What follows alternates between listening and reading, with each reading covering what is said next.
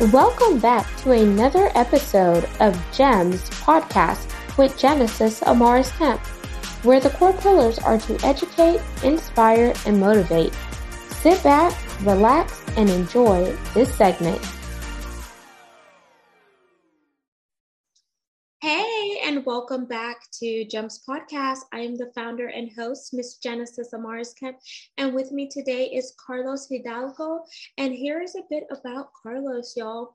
He is a life design coach, marketing and sales consultant, podcaster, author, and a TEDx and international keynote speaker.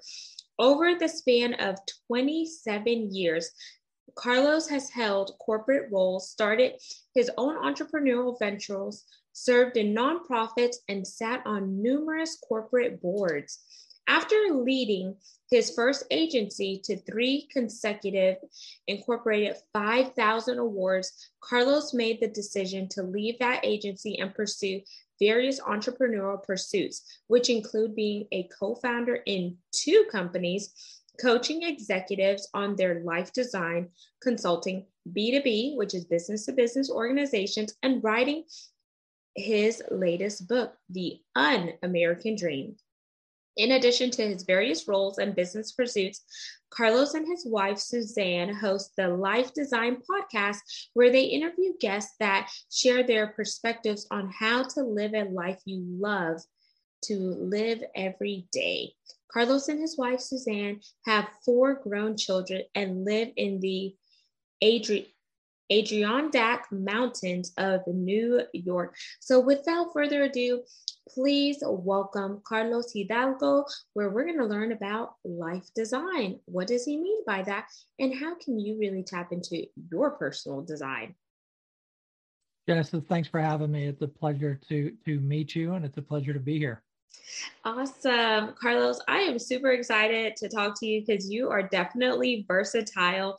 So let's dive into why life design. And before you share your why, let's lay the foundation so the listeners and viewers can understand exactly what you mean by life design. I always like to start with the definition so they get the understanding, and then we build up from there. Yeah, life design is pretty simple. It's designing a life that you love to live every day. And I find that so many people just allow life to design them. As we were talking about before we hit record, the number of times I hear people go, life's okay. And my view is, we only have one of them. We only get to live once. And we should be designing our lives and really planning our lives out in a way that we love to live it every day. Doesn't mean everything's going to always go exactly as we want, but it's a life that is wholehearted. It's a life that's fulfilling. It's a life that's joyful. And the professionals I work with and the professionals I meet on a daily basis, I would say the overwhelming majority don't experience that. So that's what we help people do, is design a life they love to live every day. I love that. And it brought back into remembrance this shirt that I had that said, love the life you live and live the life you love. And yeah. I used to love wearing that shirt. I think I eventually threw it away because I got bigger and couldn't fit it anymore. But but I think it's pretty cool, because for people who are just going through the emotions of life, you could really say, are you just living or are you existing? Because if you're not really tapping into your core missions and understanding what your purpose is while here on earth, then time is just passing you by. Exactly. And I find too that a lot of people jump to that purpose, right? The big why. And what happens, and in my own life, I experienced this. I couldn't really articulate my why because I was so confused on the who, the identity piece. And we really talk about, let's get back to who God created you to be.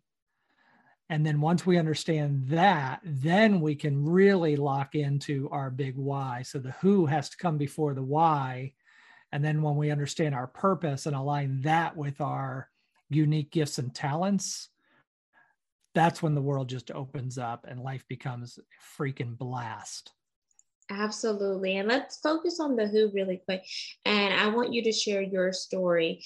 whenever you figured out who you were and how that was tied to who God had designed you to be, and then you got alignment and you got clarity and you just got laser clear focus on where it was that God was trying to take you, where were you? Can you paint us like a vivid image of maybe how old you were, where were you, and how did you feel when you had that aha or that discernment and intuition? Yeah, I don't know that there was like this big aha moment. There was a lot of little moments that led up to that. And I was in my 40s, so it wasn't that long ago. It was about 7 years ago. And I had put my work, my business, my agency at the center of everything. As we exceeded and as we succeeded and landed more brand name clients, my ego got as big as the agency. And so what I found is I really put my identity in my work. And I find that especially true for men is we tend to say, hey, this is what I do, so therefore this is what I am. And I had to learn to decouple that. And it really came as a result of me hitting rock bottom personally and professionally. My wife and I got to a point where we separated. My kids, who were teens at the time, really just were not interested in me after me putting them on the back burner for so long. And so I really had to make a decision and say, do I want to continue to be this egomaniac, hotshot agency guy, which really at the end of the day, all we do is marketing. So it's not like I'm changing the world in that regard.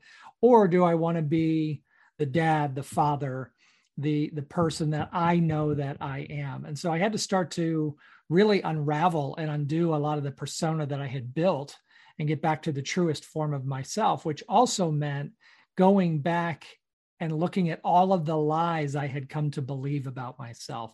And some of these for me went back into childhood, things that were said to me or done to me that I had just embraced. And then I started to say, well, what do I know to be truest about me? I'm sensitive. I love people. I love to help. I am smart. I can do things. And a lot of my life, I was told, yeah, you're really not good enough. And so as I worked to unravel all of that, I remember I was 44 years old, standing in, of all places, my bathroom right off my bedroom. And I was able to look in the mirror and literally say, I love the guy who's looking back at me, even though I know I'm flawed, I'm not perfect. But it was the first time I was able to truly love the person that God created me to be. And what I find is all of us still have that little kid somewhere inside us. And I try every day. As a matter of fact, I have a picture of myself when I'm 7 years old here in my office to remind myself that even in the midst of all this complexity of adulthood, I'm still that 7-year-old kid. And I love that kid. And I was able to embrace that part of me, which was it was actually a really emotional time for me during those months and even years where I started to unpack all of that. Wow. And thank you for sharing that. And as you were speaking, this is what I heard. And I'm just going to say it in my terms, but feel free to interject or correct me if I got any of it wrong. So what I heard was that you got to a point where you hit rock bottom, but hitting rock bottom was a blessing in disguise because it allowed you to go backwards. And then as you went backwards, you began to really search within yourself and understand what some of those root causes were. What were some of the things that, kept coming up, like childhood trauma or childhood things that were said? What are some of the paradigms that you needed to shift? What were some of the ways that you were seeing yourself? And then you had to realize that, okay, my business is cool, like I'm successful and etc., but it's driving away my wife. So it's tearing apart my marriage, it's driving away my children. And your family is just that, your family. And whenever people begin to lose their family and their loved ones, then it's like they hit that alarming moment. And it's that wake up call because you're like, am I so busy chasing materialistic things and trying to secure money that I'm forgetting about the people who matter to me most, the people who are in my home, the people, the people who are in my home, the people who are, actually helping me. And sometimes I feel like people get so busy trying to keep up with the Joneses, trying to, show people, okay, this is who I am, this is how I want to be perceived, that internally there's no alignment with what is being conveyed externally. Do you think that would be a good way to summarize what you just said, Carlos? Oh, absolutely. If I looked at what I would tell you my values were at that point versus how I was living, the two were not even close to being aligned. And so it really was for me coming to the end of myself and saying, is this really what I want from my life? This sucks. And I wasn't enjoying life. And I was living in a way that did not at all convey the things that I said that I valued. So it was, I call it my dark night of the soul moment. And this is part of how we came out with Life Design is if I can just help one person avoid the places that I went to, then mission accomplished. I hope to impact a whole lot more through our Life Design approach, but even just one, then it'll be worth it and I see so many professionals doing the same thing. And I think it's only exacerbated when we talk about things like work-life balance, like somehow we can separate the two, and it's just not possible. We have one life and 168 hours a week to live that life. And it involves a lot of things, but so many people make work the center and then try to build a life around that. And to me, that's quite backwards. That's profound because I would not have thought about it that way. But then whenever you think about people in leadership and you see them spending countless hours at work, we already spend more time at work than we do at home. Right. And you don't see them separating the two. You could easily see how that could skew their views. But then you could also kind of get a glimpse into their home life, because if you spend the majority of your time here, what is your family saying? What is your family seeing about you? So yeah, that work and home life balance. And that is like one of the big components that a lot of people who come from a corporate background always talk about, work and home life balance. And I could speak for myself here, with me coming out of corporate America, where I spent 15 years, but primarily 12 of them were in oil and gas and energy. And whenever you're in the oil and gas field, you're working countless hours, but then it has to come to a point where something happens in your life, something significant, like an engagement, a marriage, a birth of a child, where you wake up and smell the coffee and say, I can't do this anymore. And that's what I had to realize when I got engaged, because I was like commuting like a total of 4 hours a day. From Houston to like Baytown, Texas, when I did a stint in the chemical plant. And during that time, my fiance, which is now my husband now, he planned our entire wedding. Like I couldn't make it to any of the vendors. I couldn't do any of that stuff. And then I had to wake up and I realized it's not fair to my husband. Like he's not marrying himself, he's marrying me. And I have to be there to help him. And I tell people today, he planned everything except my hair, my makeup, and the dress, but everything else. But then I remember having a hard conversation with my boss. I said, I can't do this anymore. And I was in that position for 11 months. I said, I need to go back to headquarters, because if not, my fiance may leave me. Yeah. Well, and it is amazing how we allow work to dictate what is going to happen with our lives. And I never hear anybody talk about kids' life balance or marriage life balance or finance life balance. But again, because we separate work, what we end up doing is making life more difficult. Mm-hmm. And I'm a big believer in saying, okay, what do we want mentally, emotionally, physically, spiritually, relationally, and financially? And you notice I don't have work in any of those elements, because work covers all of those, as does life. Right? Our kids, our extended families, our marriages, our finances, our hobbies, how we take care of ourselves. That is all part of life. And I am continually on a crusade, if you will, to say, let's design that life, which also includes our jobs and our works, because it is at least a quarter of our lives. So we should take that seriously. But it shouldn't be the center point. And that's really what I wrote about as well in The Un-American Dream. Okay. I I definitely want to dive into the Un-American Dream. But before we do, I want to ask, what is one challenge that you have faced working with corporate executives or any of your clients around the life design? What are some of the paradigms or the reoccurring messages that you hear that is preventing them from getting over that roadblock until you break it down to them what you mean by life design so they can really begin to connect the dots? Yeah, the biggest paradigm that I face is a continual litany of limiting beliefs of, well, I can't have that life, or I can't say this to my boss, or I can't pull back from whatever it is. I can't let go of these things.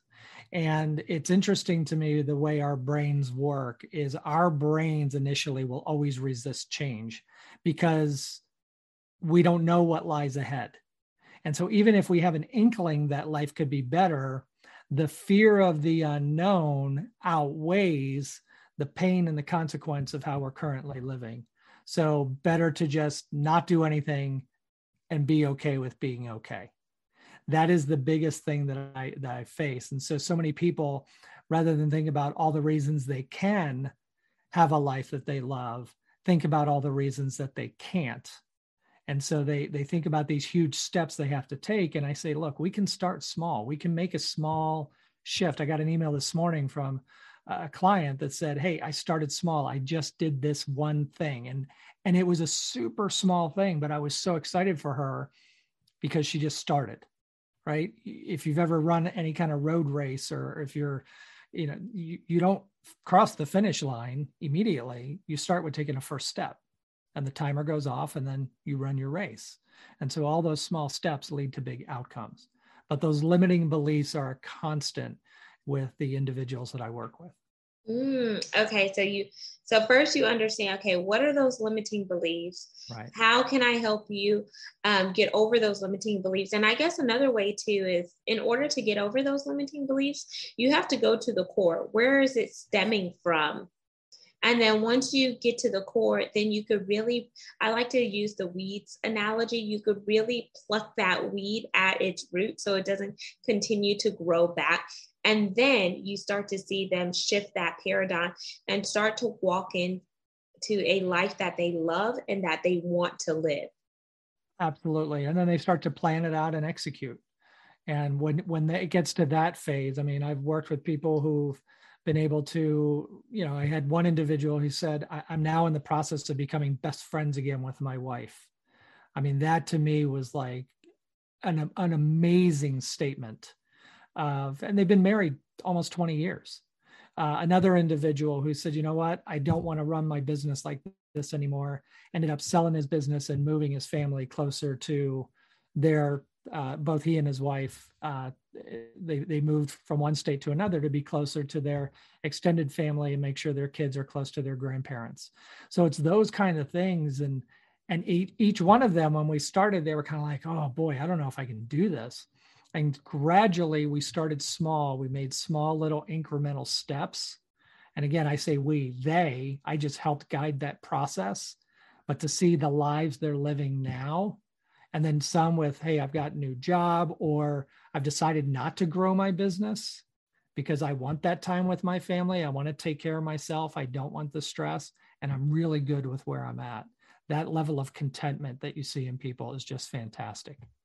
That is amazing. And it warmed my heart whenever you talked about the guy that says, becoming best friends again with his wife, right? And just hearing the other stories, because it's like, yes, that's what I'm talking about. Like, we're doing it together, but you're giving them the tools, but it's up to them to apply those tools. Yes. So let's jump into the Un-American Dream. So why the name, the Un-American Dream? Yeah, the American dream, which is so common in our vernacular today, even overseas.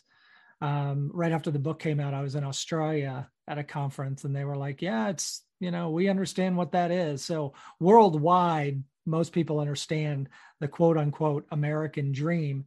I started to really look at my own life and what I came out of, workaholism and hell bent on my career and aligning my identity with my career and my professional achievements.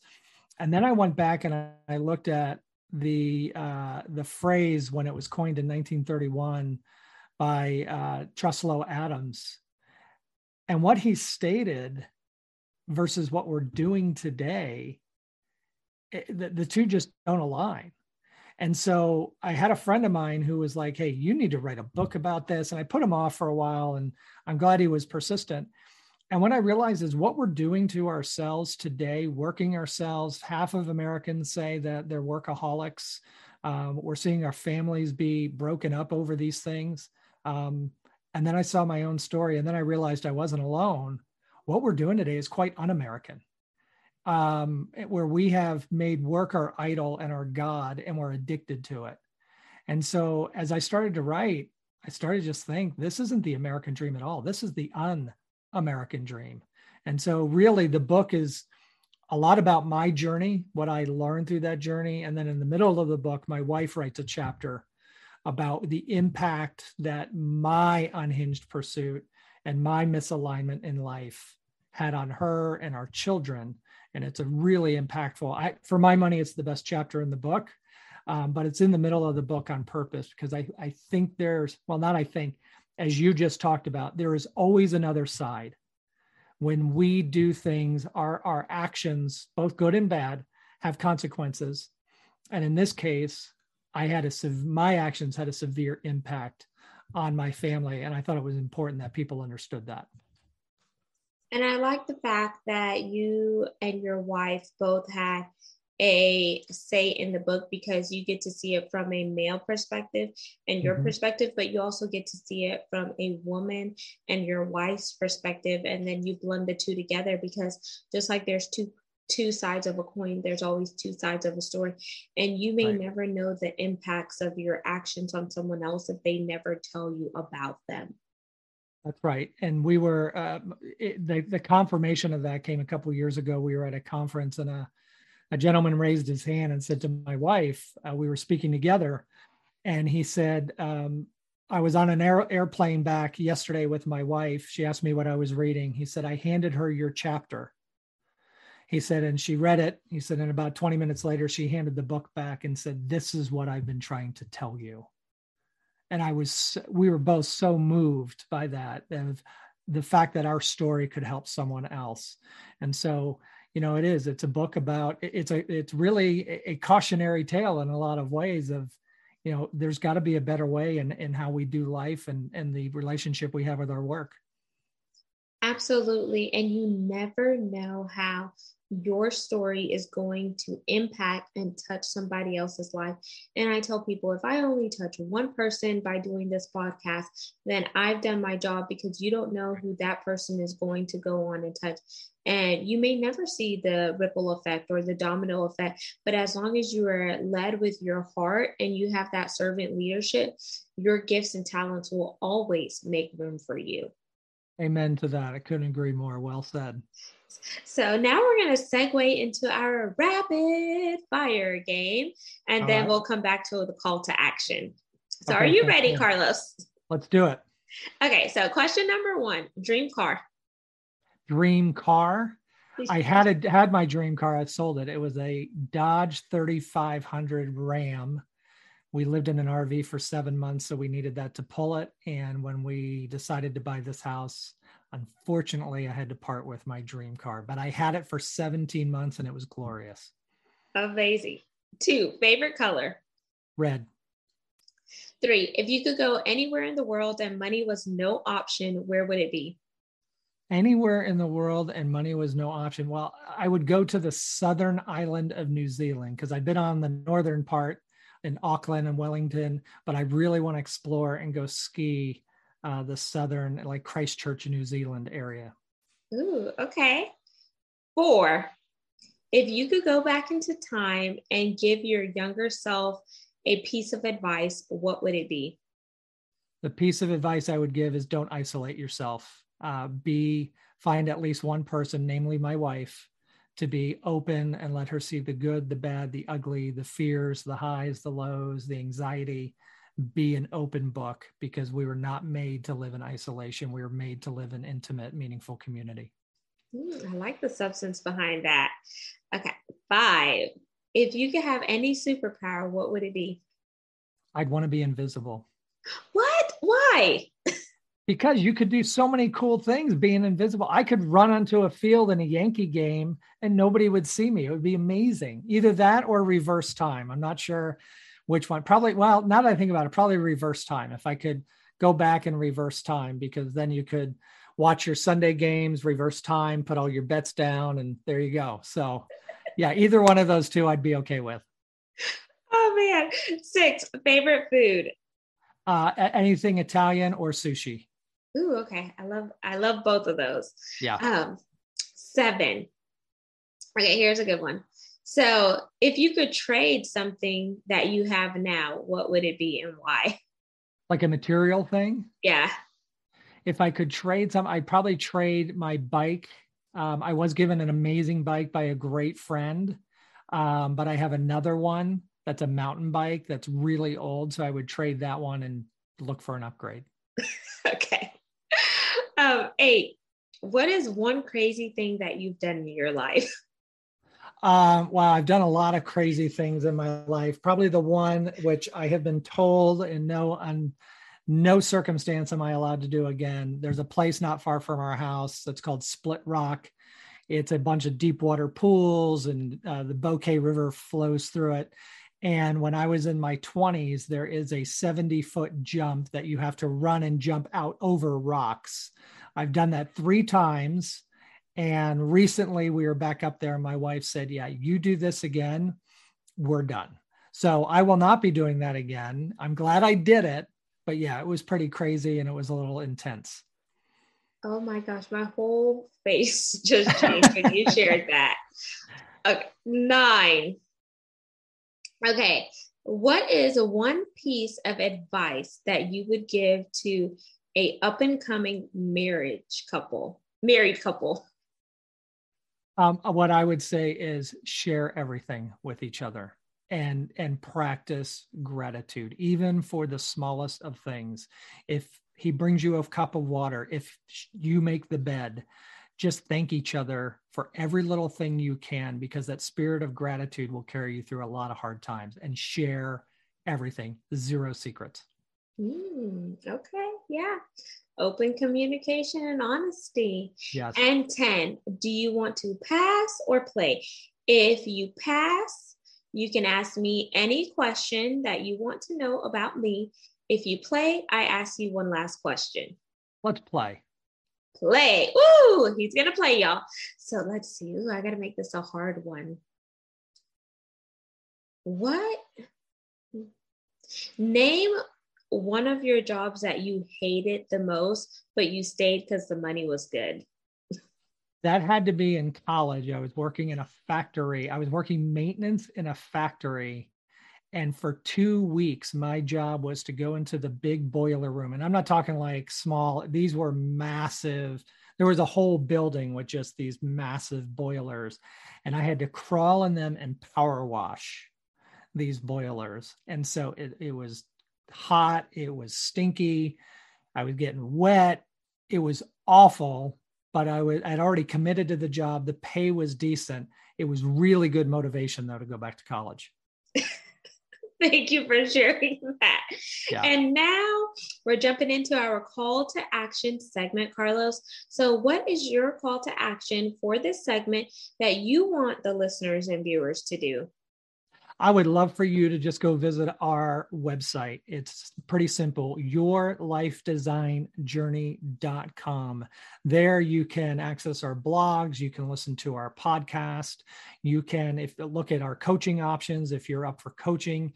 And if you just want to grab 30 minutes and talk through and say, hey, is coaching for me? I am not here to sell you. I am here to help you. And so if you want to grab 30 minutes, you can just email me at carlos@yourlifedesignjourney.com. Okay, so carlos@yourlifejourney.com. And then yourlifedesignjourney.com. Perfect. Thank you for correcting me. And Carlos, where do you primarily hang out on social media? I'm very active on Twitter. It's at CA Hidalgo, Hidalgo. Very active on LinkedIn. I'm on Instagram. I am on Facebook, and we just started the Life Design YouTube channel. Just launched that yesterday. Ooh, congratulations. Thank you. And listeners and viewers, you have all of Carlos' contact information. I'll also link them in the show notes, so you can definitely plug in with Carlos so you can get your life design and just really understand where you are and where it is that you're trying to go. Make sure you subscribe and share this segment. We're on 40 plus platforms. Also connect with us on YouTube for all things video content by typing in @GEMS with Genesis Amaris Kemp. And lastly, but not least, we're currently looking for brand sponsors. Space is limited, but you could have your products and services heard right here, where we are ranked in the top 3% globally out of 2.8 million podcasts per www.listennotes.com. So find out more information by heading on over to genesisamarisKemp.net. Until next time, peace, love, and lots of blessings. Have yourself an amazing day. Thank you for listening to another segment of GEMS Podcast. Hope you enjoyed this recording. Make sure you like, comment, share, and subscribe to GEMS Podcast on your audio platform, as well as our YouTube channel, GEMS with Genesis Amaris Kemp. We would love for you to be a sponsor, so please reach out via email at GEMS, GEMS, with WITH, Genesis, GENESIS, Amaris, AMARIS, Kemp, KEMP @gmail.com, where your brand, your swag, your services can be here on GEMS Podcast.